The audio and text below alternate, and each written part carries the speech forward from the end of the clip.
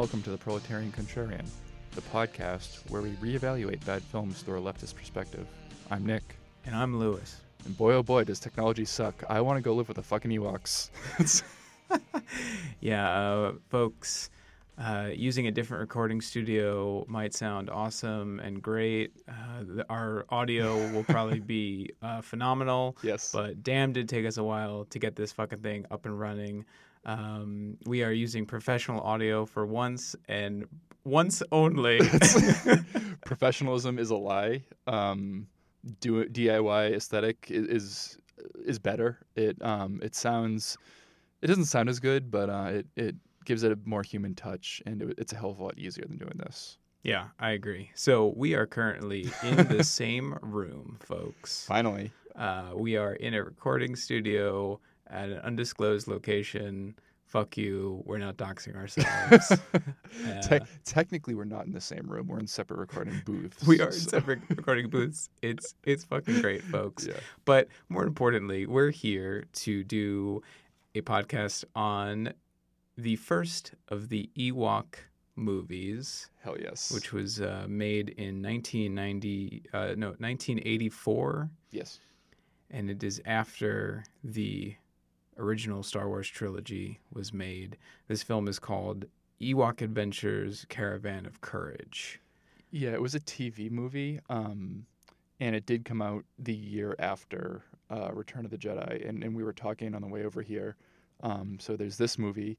There was another Ewok movie made in 85, and then the Ewok cartoon ran after that. So, like, the 80s were just one long, unbroken string of Ewok content. Yeah, honestly, from 1983 to 87, there was Ewok content. It makes sense if you think about it. I mean, Saturday morning cartoons are up and running by this time. Yeah. So we have the perfect spectacle for that, which is Ewoks, these little mini teddy bears who fight and have adventures. So in the live-action film we are discussing here, we follow Wicket, who is, the most well-known Ewok. He is played by Warwick Davis in, I think, every iteration. I'm not sure if he voices the cartoon, but I think he might. He probably does. I mean, I don't know what else he'd be doing, honestly. Like, this is just how he probably made his money for a very long time, until he did, the Ron Howard fantasy film.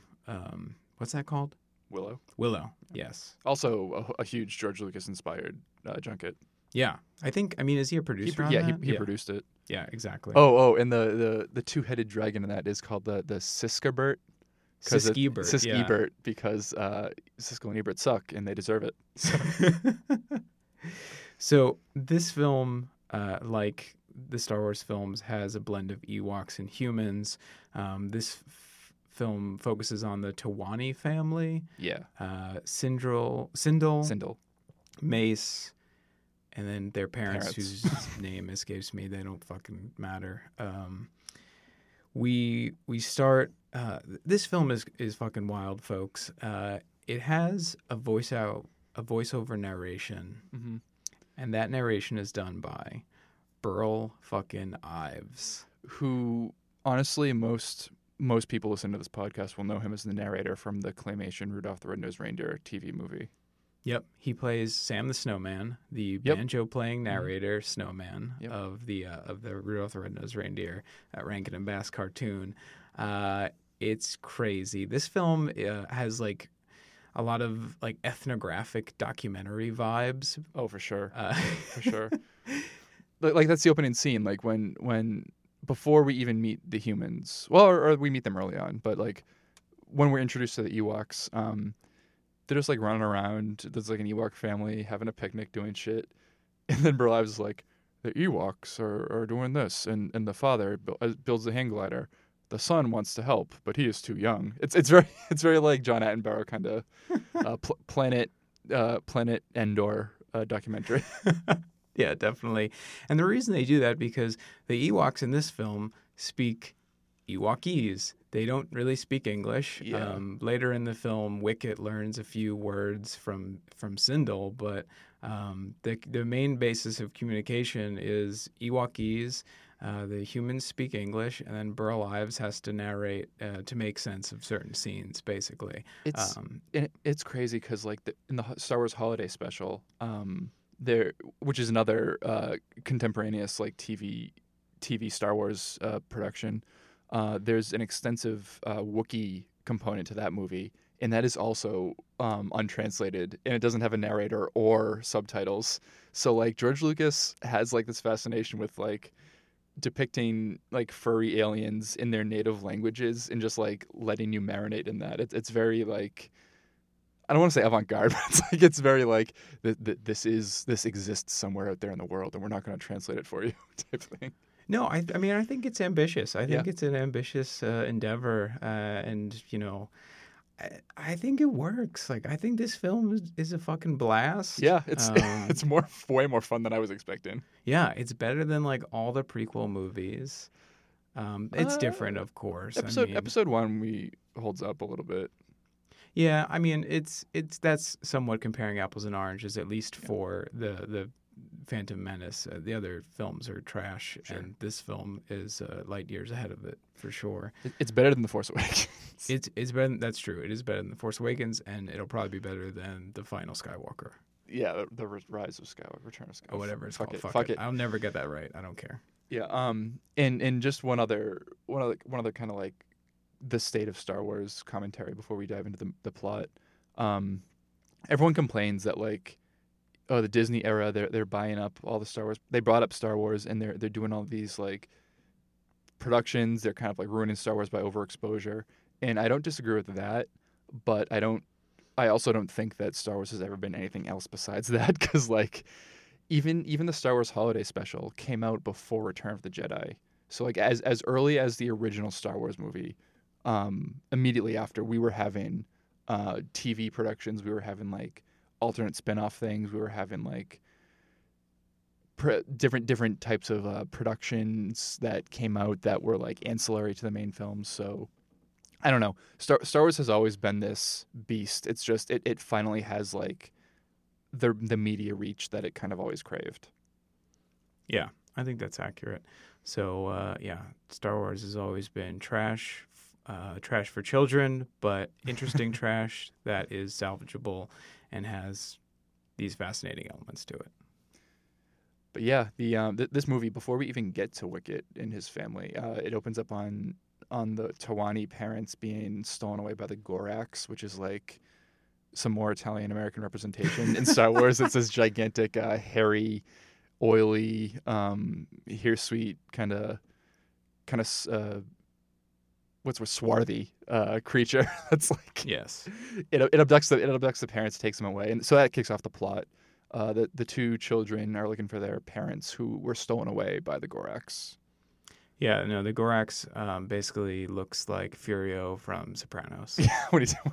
Yes. He has just like these flowing like black locks, and it's absurd. Heavy brow. Yeah, heavy brow. And actually, he's supposed to be like a giant, and the way the actor in the like moves around and the way he's depicted, he kind of sells like the gigantism.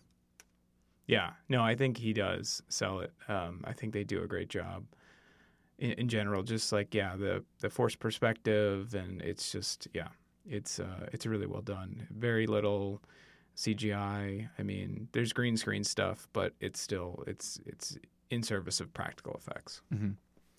Speaking of practical effects, another early instance of that we see is when Wicket's father takes out his hang glider for a spin, and of course, when they do close-up shots, like it's just a guy in a Ewok suit.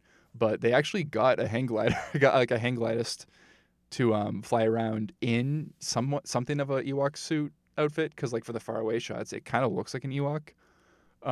So I don't know, like points for digging up a hang glider and just like zooming around in George Lucas's backyard in California. Yeah, that should be highlighted. It is filmed in Marin County, California, and I imagine it's just on the Skywalker Ranch. Yeah. There's a few other places that they give a shout out to in the end credits, but it's like an archery range and like a golf course or something. A nature preserve or something. Yeah, exactly. A state park, I think. It is. He did not go far to film this at all. And I mean, it looks really pretty. Like it's nice scenery. It's like a good location. It's just it's funny that like I think that's where they also shot Endor and Return of the Jedi, and like, oh, we created like this trilogy and we created all these sets and everything, but for like the final battle, we're just gonna do it in the director's backyard. Yeah, it's quite incredible, folks.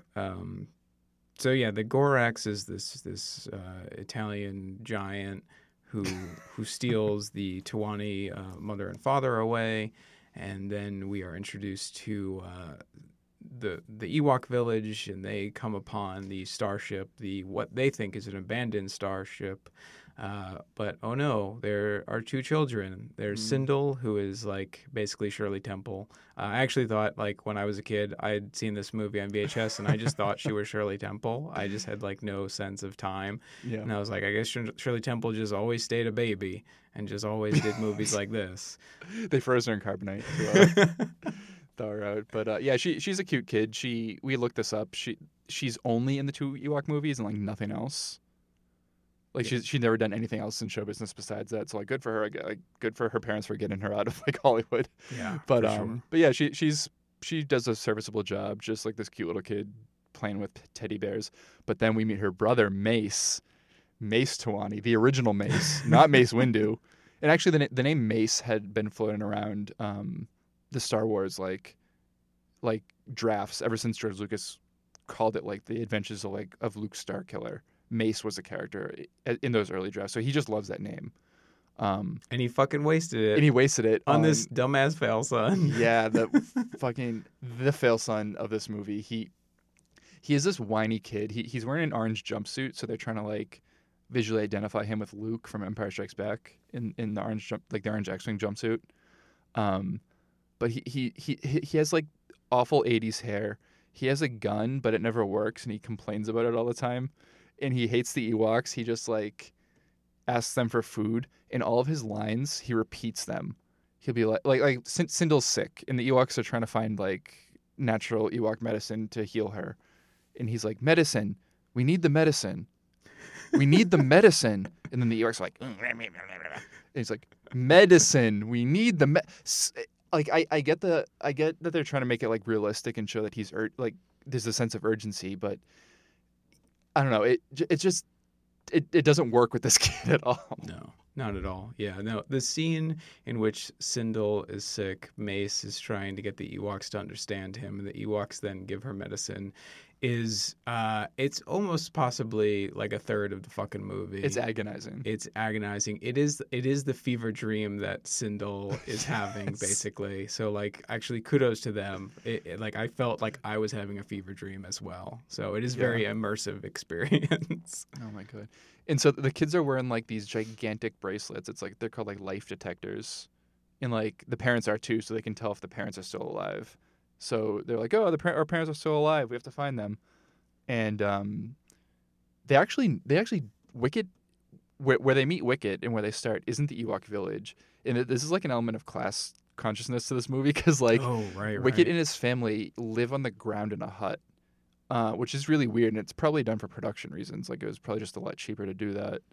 But I kind of got the sense that like Wicket and his family are poorer because they can't live in like the Ewok city up in the trees, because they do go to the Ewok city before they start on their quest to meet with Logray, the medicine man, and but we don't get like any. We just get like a matte painting of the Ewok village. So really, yeah, Wicket and his family live on the ground because it's cheaper to film on the ground, but in our fevered headcanons here, Wicket and his family are the proletariat because they're constantly shown doing work, and they're constantly shown like having to work hard for what they have. And so yeah, poor Ewoks live on the ground because it's more dangerous. Yeah, and it is both in this film and in the second film, it is much more dangerous for the Ewoks who live on the ground, and they have to do, I would say, probably more of the functions that sustain the village, like hunting, gathering type stuff. They're shown doing that. Animal husbandry, because, weirdly, oh my God, yeah, there are like earth animals in this. There are horses. Ponies. Yeah, the Ewoks ride like Shetland ponies, and they have like a chicken, and they have a cute ferret, and they have like, I don't know. It's just strange that there are human Earth animals in Star Wars. Like, and they're not even like dressed up. They're not like, oh, blue horses. They're just like horses. Yep. No, they're just Shetland ponies. It's pretty great. That really adds to the ethnographic study in the beginning. Like, it's just I don't know if it's Wicket or one of them is like on this like basically tire swing type thing. Yeah, yeah. And there's just like these 4 or 5 Shetland ponies around, and other ones like collecting berries in the background. Mm-hmm. It's a very idyllic, bucolic little scene. It's great, folks. I mean, this movie is basically a fantasy film. It's like because there's like magic and like they get magic when they assemble their party of Ewoks and the Tawani kids. They visit Logray, the shaman. They get like magic artifacts and like and there's magic things they run into later on. So like very, very heavy. You were saying it was like Amblin Entertainment kind of vibe, like for sure. kids adventure with like dangerous and magical things going around. And I was thinking of like the Rankin Bass Lord of the Rings, very, very heavy 80s fantasy. Yeah, I was actually surprised that like Steven Spielberg had nothing to do with this movie. Mm-hmm. Like even the beginning, the first shot of this movie is a matte painting of the moon with some tree tops silhouetted, and then it pans down to the actual forest and the parents looking for the kids with flashlights. I mean, it's like this quintessential E.T. Amblin Entertainment, establishing shot. I mean, obviously Spielberg and George Lucas have been friends for years by now, so you can see the influence there. But yeah, I was really expecting like the Amblin Entertainment logo to come up like right after the Lucasfilms logo. But again, not to its detriment. Like I honestly think like this is the perfect synthesis of like the kid and the adult elements of a Star Wars movie. Yeah, I really don't want to like undersell that point. Like I enjoyed this movie. It was I had seen it when I was a kid, but it's not bad. And especially if you have kids that enjoy young kids that enjoy Star Wars. I think there's a point where young kids like want to be older, so they'll hate this reflexively. But if you can get kids before that, or if you're a stunted fail son like myself who just wants to recapture whatever childhood magic he can, however he can, I don't know. There's something. It's a fun, brisk 90 minutes. Yeah, and to go back to the scene where they meet Logray, this is like one of the best scenes in terms of like kid and adult, influences, because it is basically like the Fellowship of the Ring and the Hobbit combined. This movie, just with Ewoks and in a different location, more or less. So yeah, they go to Logray, and Logray like gives them all these artifacts, just as Galadriel does, and the Ewoks mostly get like these like feather like helmet things, headdress, that like give them strength, speed, courage. I don't remember exactly. Wicket gets a walking stick, which actually does come into play later, like a magic walking stick. Yeah, that's right. So Wicket gets a magic walking stick. They get 2 artifacts for like Ewoks they're going to find along their journey. And then Sindel gets this like candle that never burns out, and then our fail son Mace gets a rock. And it's like the most Charlie Brown shit ever. He's like, and I got a rock. And he drops it. He tries to leave it behind, but wise Wicket picks it up and puts it in his little pouch. Yeah, so I mean, it's just like, that's stuff for kids. There's stuff for adults there. The adults will understand this is Lord of the Rings. The kids will be like, this is fucking funny and hilarious. Yeah, Mace, I don't want to be too hard on him because he's like a child actor. He's older than the actress that plays Sindel, but not by much. So like, I could not have done better as a kid actor, but boy, they could have found a better one. Yeah, he just reads his lines poorly. I got kind of an Elliot Rodger vibe from him because he's just like this like doofy looking kid who has a gun. And he runs around. He's like complains that life isn't fair and his gun isn't working. He can like barely enunciate also. Like it's really hard to hear the majority of his dialogue. Yeah, and like a lot of his lines he speaks really quickly, and it's the Star Wars prequel problem. Like why didn't you do another take? Yeah. Like I'm sure that there's no way these productions they just do the first take and then just run with it.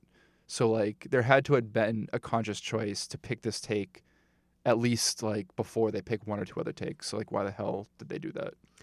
Right. Yeah. It's strange. I mean, because in general, the production value for this film is great. I Mhm. mean, the use of practical effects, the matte paintings, the forced perspective, the claymation in certain scenes. Yeah, when they fight those that kind of like that pig wolf creature. Yeah, there's this great scene. This is even before they go on their journey. At one point, Sindel and Mace escape the Ewok village because Mace just like hates them. He's just like, screw these little weird teddy bears. I want to get out of here and Racist Elliot Rodger fucker. He really is. He's problematic for sure. But I guess we'll give him a pass. He's young. Yeah, we all had our pre-woke period. But he escapes and they come across this weird, like boar, rat, wolf creature that we learn is actually like the Gorak's pet. And it's a combination of, I believe at one point they have like an animatronic head. Yep. At one point they use claymation, Yep. which then they have to use, green screens and overlay that. But then they also use and they use it well. But Yeah. It does look funny and it's pretty obvious, but it's a hand puppet. Yeah. They make a hand puppet of the head, and they just film it really close to the camera, and it looks great, but it is quite funny to see a hand puppet. I mean, it looks dated for sure, but I don't think the datedness is a knock against it. I like it. Yeah, it doesn't look real, but it doesn't feel as fake as Godzilla King of the Monsters, which we just saw as well. Like it feels more weighty because I don't know. There's obvious like care and craftsmanship put into this, and even if you don't care about the characters, which I kind of did at this point, there's just a level of like professionalism, that dreaded word professionalism, but it's good here. That kind of makes it gives it more presence, I guess. Yeah, definitely. No. Shout out to Godzilla King of the Monsters for being fucking terrible. Except it destroyed the city of Boston. Only good thing. Spoilers. So yeah, they go on their quest. They set out, and like another great Failson moment with Mace is on one of the bigger horses. They have like this kind of like Ewok version of like an RV. It's like a little portable hut that's placed in the back of a big horse. And Sindel and Wicket go inside, and what the lead Ewok, which is Wicket's father, tries to put him in. He's like, "No, I'm not going there. That's for babies." He's like, "Where's my horse?" He's enunciating horribly in just this horrible accent, and the Ewok's just like shaking his head at him. He's like, "Where's my horse? I'd rather walk." And he just But then he tries to steal a horse. He tries to from, steal a horse Wicket. from another Ewok. And very shortly after they leave, they meet another Ewok who's like the badass Chad Ewok. He's a lumberjack Ewok, and they want him to join them because he's like almost as tall as Mace, and Mace challenges him to like an axe throwing contest, and the Ewok lands his axe on the handle of Mace's axe. And Mace's like, "Whoa, that's like the greatest thing I've ever seen." Yeah, that actually happens in the Clive Owen King Arthur movie. Do you remember that movie? Have you seen that? No, I have not. That's going to be a movie for this list. It will be. Yeah, there's I forget which Knights of the Round Table, but one of them shoots an arrow, and then the other one shoots the arrow like into the arrow, like right down the shaft of the arrow. Well, that's like a classic Robin Hood thing. Yeah, it is. But I'm just thinking of this movie for some reason. I thought you meant like they did the axe. They did the axe throwing version of it. No, they did Okay. like the classic Robin Hood version. Then why wouldn't you say the classic I Robin don't know Hood? because I was just thinking of that movie. Okay, that's- because again, yeah, we should definitely do it. Pro and con shitty movies. Yeah, exactly. Because like Robin Hood stuff is, I don't know. That's true. Whatever. Bye, folks. There's a ton of shitty Robin Hood movies that we're going to do too. Yeah, for sure. So yeah, they get the badass Chad Ewok. I forget all the Ewok names. The only memorable one is Wicket. I guess Tej. His father's Tej. Oh yeah, his dad is Tej. Obviously, Logray. Logray. I do not remember the woodsman's name. He has like two names. He has like a hyphenated name. It's like Chick Chuck or something. Yeah, something like that. Yeah. And then they recruit their last Ewok, who's an Ewok priestess. She wears like a wizard hat and robes, and like she won't join them unless they can pass a magic test. And the magic test involves putting an amulet in Mace's hands, and then it turns into a lizard, and he gets freaked out and he drops it and runs away. Yeah, and then Sindel like picks it up and it turns into a mouse. Yep. It really is just the most like inscrutable like magic test. That's it's cool, but it just to the viewer it just made no sense. And I get that like they were kind of more limited production and they were using the production budget on other things, but again, it's just that idea of Earth animals in Star Wars kind of it changes it from a Star Wars film to just a straight up fantasy film set on Earth for me, which is fine. But like even in like the original Star Wars for the banthas, those they used elephants, but they covered them in like a bantha shaggy fur outfit. So like I don't know, maybe they could have done something with the horses, like made them like shaggy furry horses that live on Endor or something. Yeah, no, it was strange. Again, it's got to be the limited, Sure. the production budget. But yeah, so the woodsman and the priestess, as they call her, they join the crew, and yeah, it's again, it's just like classic folklore. It's classic fantasy storytelling. You know, you meet people along the way. You have certain items to give them. Yep. I mean, this is exactly like the monomyth that Joseph Campbell talks about in Hero of a Thousand Faces.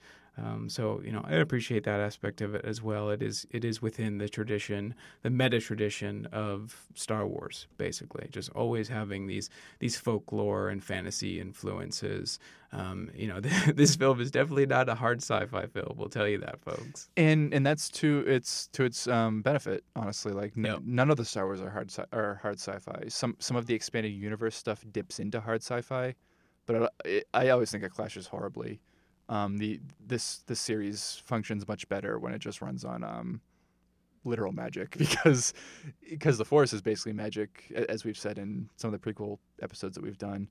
But there's no Force in these Ewok movies, but there is like shaman and like witches and stuff and spells and magic artifacts, and it works better for the spirit of these movies in particular. Yeah, definitely.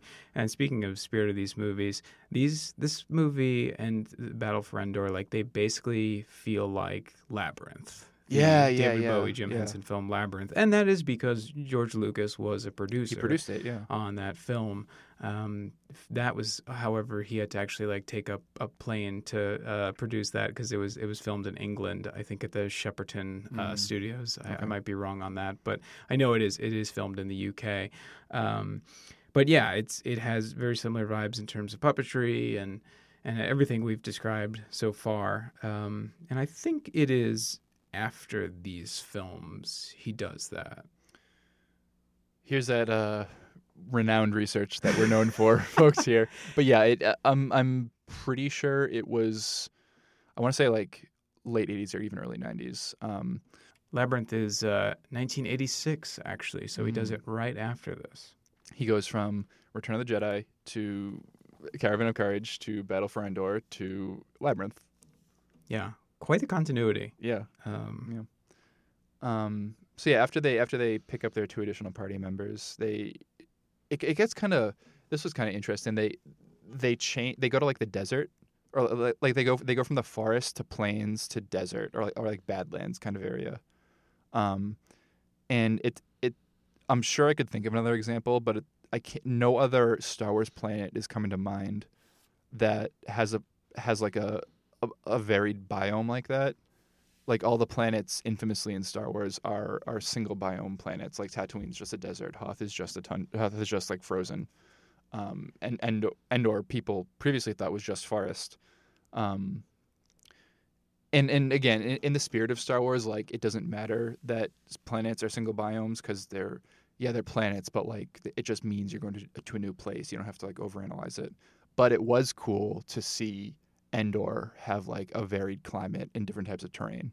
Yeah, so in the Badlands, this is where we find the Gorax lair. It's in a mountain, and they have to sneak in somehow. They're not just gonna knock on the front door, and it's Yeah, it's pretty like- high up anyway. So It's like Smaug. yeah, exactly. It really is Smaug. So the priestess starts motioning to Mace about his rock, and he's like, "Oh, I wish I had that stupid rock. I threw it away. It doesn't matter anyway." Yeah. But as we said, Wicket picked it up, and she tells him to like smash it. So he smashes the rock, and it has what at first I thought was like the black pill. I thought it's like, okay, now he can like go kill the Gorax because he's just going to be unencumbered by social mores and ethics. He could just fucking murk him with his blaster. But it's actually like kind of an arrowhead, and it's just like you put it in the sand and it points in the direction of like a secret entrance, basically. Yeah. And the secret entrance lies behind a big boulder, and they can't move it.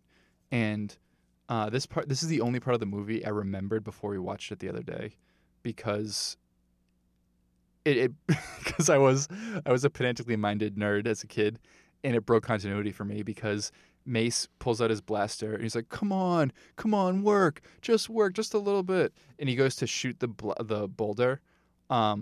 But when he shoots it, instead of being like a standard like Star Wars blaster where the blast comes out like a bullet, it's like a real life laser. So it's like a continuous beam of laser energy from his gun to the boulder, and it melts it. And that always pissed me the hell off as a kid because like blasters aren't lasers. They're like, they shoot plasma energy bolts, and like why does this kid have a special gun that can do both? That was fucking dumb. Yeah, so then they're in like the secret passage to the Gorax lair, and they have to split up because Sindel, Wicket, they're still kids. They can't fight a Gorax or whatever lies in front of them. So they're left behind with I don't know, one of the nameless, faceless Ewoks. Ewok B. Although he does have like one of the headdresses. He has the blue headdress on. Well, the unnamed Ewoks, it's the whole party is Wicket's father, Wicket's two older brothers, Wicket, the Chad Lumberjack, the priestess, and then the Tawani kids. Yeah, right. So everybody else goes to fight the Gorax, and they actually have another very like Hobbit, Lord of the Rings inspired scene where they fight a giant spider. Technically, they're not spiders because they only have 6 legs, but that's true. A space alien that is reminiscent of the spider of our biome. That's true. Yes. Yeah, and it's kind of cool. Like there's like a big chasm, and the chasm is bridged by like this webbing, and they cross on the webbing, and it's really tricky, and they have to fight the spiders as they try to cross. And the priestess uses a spell to like make the spider possess the spider for a little bit. It's kind of cool. So yeah, then they get into the Gorax's lair, and it's it's very much like a kind of a Jack and the Beanstalk type deal. Like there's this giant, they have to get something and not alert him. And I was thinking Odysseus as well, like because the Cyclops Polyphemus like eats people, and that's what the Gorax wants to do. Right. Yeah. So they have to break the 20 parents out of a cage that is hanging from the ceiling. One of the Ewoks goes and he runs interference for the Gorax. He just runs around. He just runs around, and the Gorax somehow doesn't catch him. He hides in the basket. Yeah, he hides in a basket, and like it's very like Metal Gear Solid. Yeah. And then he's just like walking around under this basket. The Gorax like steps on it, and you're like, "Oh no, he killed him!" But he had gotten out of it like a second before. Don't worry, kids, he's all right. Well, there is a death. We'll get to that shortly. Tragic. I actually thought they might not kill anybody, but there is one death in this film. So yeah, then this is great as well. While that Ewok is running interference, the other Ewoks get the Gorax's like battle axe, like this 2-headed battle axe. Yeah. And they pivot it on a stone, and 2 Ewoks like jump on his table, and then they jump off the table onto the blade of the battle axe, while Mace is standing on the handle of the battle axe, and it catapults him onto the cage where his parents are. And it's super great. It's like fairy tale cartoon logic, and it just works in the spirit of this. In the cage that the parents are in is made from like bones. It's very like it's very like overwrought, but it's really charming. Yeah, so they get the parents down, and they lower them down through ropes, and then Mace comes down through a rope, and they start running away, and of course the Gorax bursts in, and they're all running. They go through a chase scene. The Chad Ewok he starts fighting the Gorax kind of. He like chops his toes up with his axe. Right. And everyone else is running down, and they're running down the staircase of the Gorax. But what's really cool is the staircase. Like the stairs are enormous, so like the height of a stair is like taller than the height of an Ewok. So like it's like this long laborious process, and they had to go up to get to it. And I don't know, it was like a nice little detail, like again something else that emphasizes the size of this beast that they have to escape from. Yeah. So the woodsman is the death. The woodsman Ewok is the one death R.I.P. of this film. R.I.P. Woodsman Ewok. How does he die? I actually totally forgot how he dies. Well, he's fighting the Gorax, and then like the little light spirit, the little spark spirit, the Wisty that Mace had found earlier.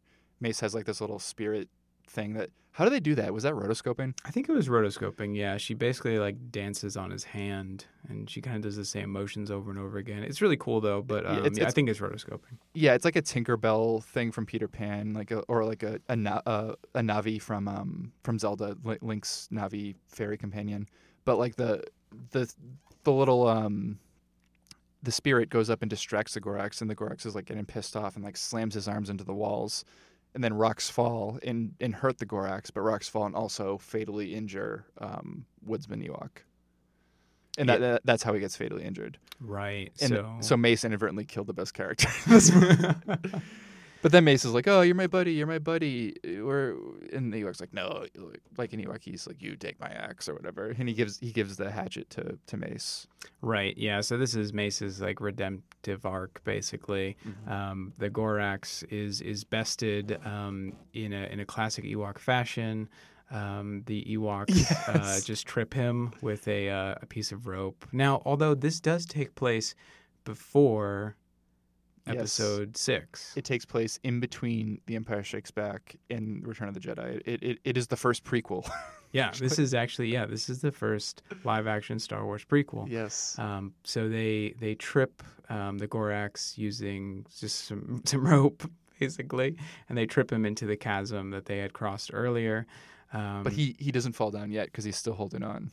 Right. He's still holding on. He's about to like attack Sindel and Wicket. Well, before that, the priestess makes a stalactite fall on his head. Right. He's still holding on. She hits him in the head, and you're like, "Oh, that's it. He's done." But then he climbs back up. He's about to attack Sindel and Wicket, who are on the other side of the chasm. Yes. And then Mace, using the woodsman's axe, throws it into the back of the Gorax, and he finally falls to his death. Finally defeated. So Mace finally does something right. But he had to use the cool character's axe to do it.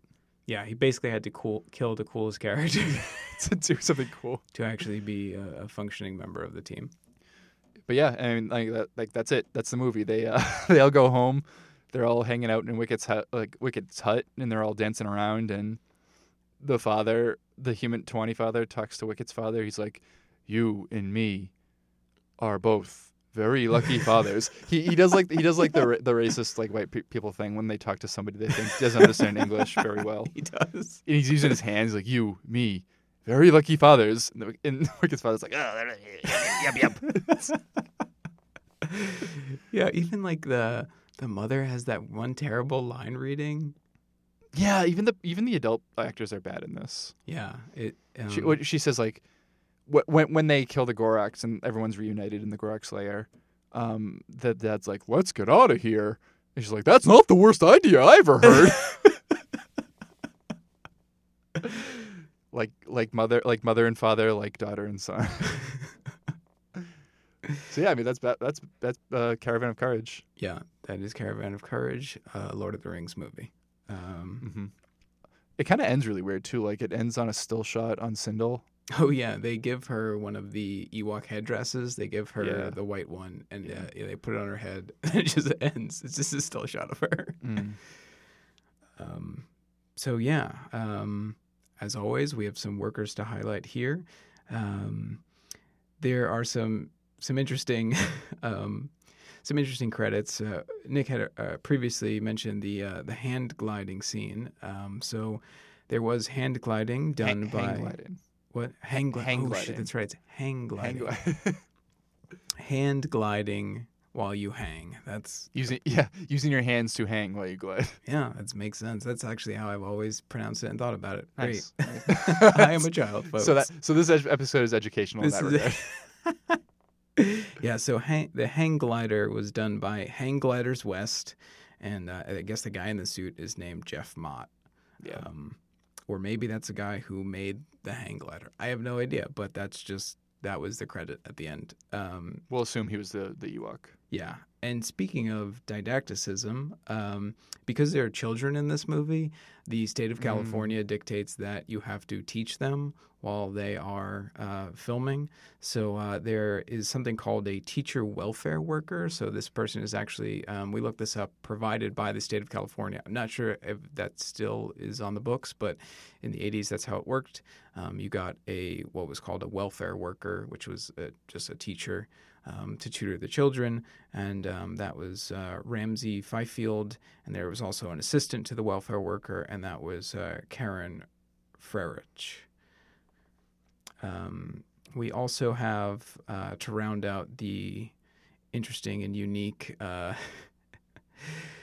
credits here, we have Ewok choreographer and Ewok coordinator. Yep.